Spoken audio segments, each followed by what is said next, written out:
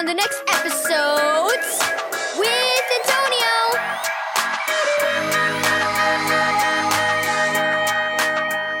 Thank you, Keys for Kids Ministries, for this daily devotional.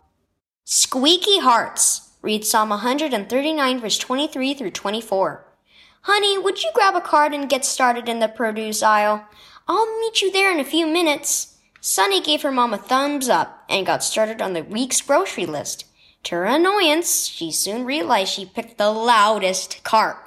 One of the wheels was stuck, and every time Sunny turned, the squeaky rubber sound made her cringe. An older gentleman chuckled as he walked by. "Are you trying to start a drag race in here?" he asked. Sunny was hard-pressed to think of a time she felt more embarrassed. "Well, there you are. I don't know how I was ever able to find you," Mom said, trying not to laugh. "Mom, I'm so embarrassed. I should have just gone back for another cart." Sunny's blushing cheeks rivaled the apples on the display behind her. "Aw, honey, it happens to everyone. In fact, do you know what this reminds me of?" Sunny shook her head, looking around to see if anyone was staring at her.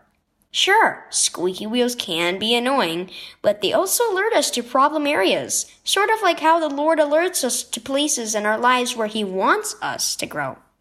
Did you know that in the Bible, King David asked God to highlight the places in his heart that didn't line up with who God was making him to be? Mom knocked on a watermelon. Just like I'm testing the integrity of this fruit, our good Father wants to make sure we're strong too. David knew this and wanted to know where in his life he needed to grow. We can also ask the Lord to show us where we were weak, but don't be surprised if you start noticing some squeaky areas needing attention. Really? Has this happened to you, Mom? You bet.